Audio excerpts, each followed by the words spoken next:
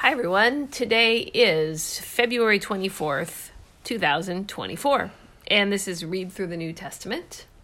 And today we are going to finish up Luke chapter 18, and then we are going to start the book of Hebrews. We'll read Hebrews 1. Yeah, Hebrews is one of my favorite books in all the Bible. Yep, so we get to start that. I think when I preached through it at Rock Valley Bible Church, it was like one of my favorite preaching series ever that I did. I think the amazing thing with Hebrews is that you memorized the whole book and recited it. Yep. So that's a fun trivia fact that we'll ask you guys about. Okay. I can't say it anymore. I memorized it in a different version than the ESV, so but I did, and it took me 2 years. It took me 2 years to memorize it, and I did. And I memorized it because Hebrews is a sermon. But we'll get to that when we come. Yeah, we'll get there. Okay, anyway, this is Luke chapter 18, starting in verse 18. And a ruler asked him, "Good teacher, what must I do to inherit eternal life?" And Jesus said to him, "Why do you call me good? No one is good except God alone. You know the commandments. Do not commit adultery. Do not murder. Do not steal. Do not bear false witness. Honor your father and mother." And he said, "All these I have kept from my youth." When Jesus heard this, he said to him, "One thing you still lack. Sell all that you have and distribute to the poor, and you will have treasure in heaven. And come, follow me." But when he heard these things, he became very sad, for he was extremely rich. Jesus, seeing that he had become sad, said, "How difficult it is for those who have wealth to enter the kingdom of God. For it is easier for a camel to go through the eye of a needle than for a rich person to enter the kingdom of God." Those who heard it said, "Then who can be saved?" But he said, "What is impossible with man is possible with God." And Peter said, "See, we have left our homes and followed you." And he said to them, "Truly I say to you, there is no one who has left house or wife or brothers or parents or children for the sake of the kingdom of God, who will not receive many times more in this time and in the age to come eternal life." Lots of good things for us to reflect upon as rich Americans. Yeah. The poorest among us are richer than 90% of the world. And how difficult it is for a rich man to enter the kingdom of heaven. So it's just God in his grace has to show us our sin and show us our need. Verse 31, and taking the 12, he said to them, "See, we are going up to Jerusalem, and everything that is written about the Son of Man by the prophets will be accomplished. For he will be delivered over to the Gentiles and will be mocked and shamefully treated and spit upon. After flogging, they will kill him, and on the third day he will rise." But they understood none of these things. This saying was hidden from them, and they did not grasp what was said. It's a very clear prediction he made there. And they didn't understand. Yeah. Okay, verse 35. As he drew near to Jericho, a blind man was sitting by the roadside begging. And hearing a crowd going by, he inquired what this meant. They told him, "Jesus of Nazareth is passing by." And he cried out, "Jesus, Son of David, have mercy on me."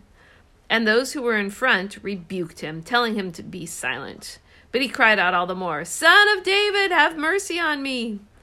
And Jesus stopped and commanded him to be brought to him. And when he came near, he asked him, "What do you want me to do for you?" And he said, "Lord, let me recover my sight." And Jesus said to him, "Recover your sight. Your faith has made you well." And immediately he recovered his sight and followed him, glorifying God. And all the people, when they saw it, gave praise to God.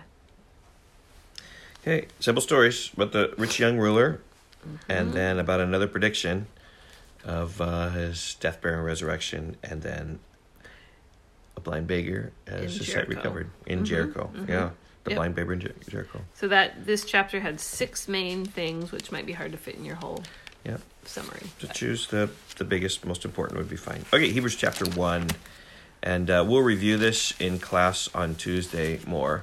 Yeah, we'll cover an overview of the book of Hebrews on Tuesday in class. Yeah, it's one of the more complicated books of the Bible just because it quotes from the Old Testament so many times, and yet it is so Christological, pointing to the gospel of Christ and how it should change our lives. Christological would mean like centered on Christ, right? Yes. Okay. Thank you for interpreting those things. Okay. Long ago, and many times in many ways, God spoke to our fathers by the prophets, but in these last days he has spoken to us by his Son, whom he appointed the heir of all things, through whom also he made the world. He is the radiance of the glory of God and the exact imprint of his nature, and he upholds the universe by the word of his power. After making purification for sins, he sat down at the right hand of the Majesty on high, having become as much superior to angels. That's the key to chapter 1, that Jesus is superior to the angels, as the name he has inherited is more excellent than theirs. For to which of the angels did God ever say, "You are my son, today I have begotten you"? Or again, "I will be to him a father, and he shall be to me a son"? And again, when he brings the firstborn into the world, he says, "Let all God's angels worship him." Of the angels, he says, "Who makes his angels winds and his ministers a flame of fire."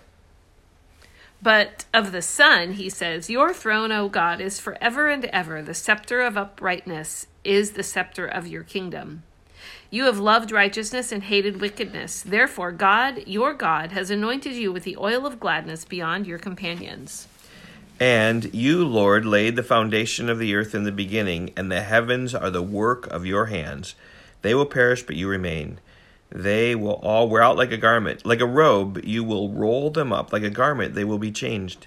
But you are the same, and your years will have no end. And to which of the angels has he ever said, "Sit at my right hand until I make your enemies a footstool for your feet"? Are they not all ministering spirits sent out to serve for the sake of those who are to inherit salvation? Yep.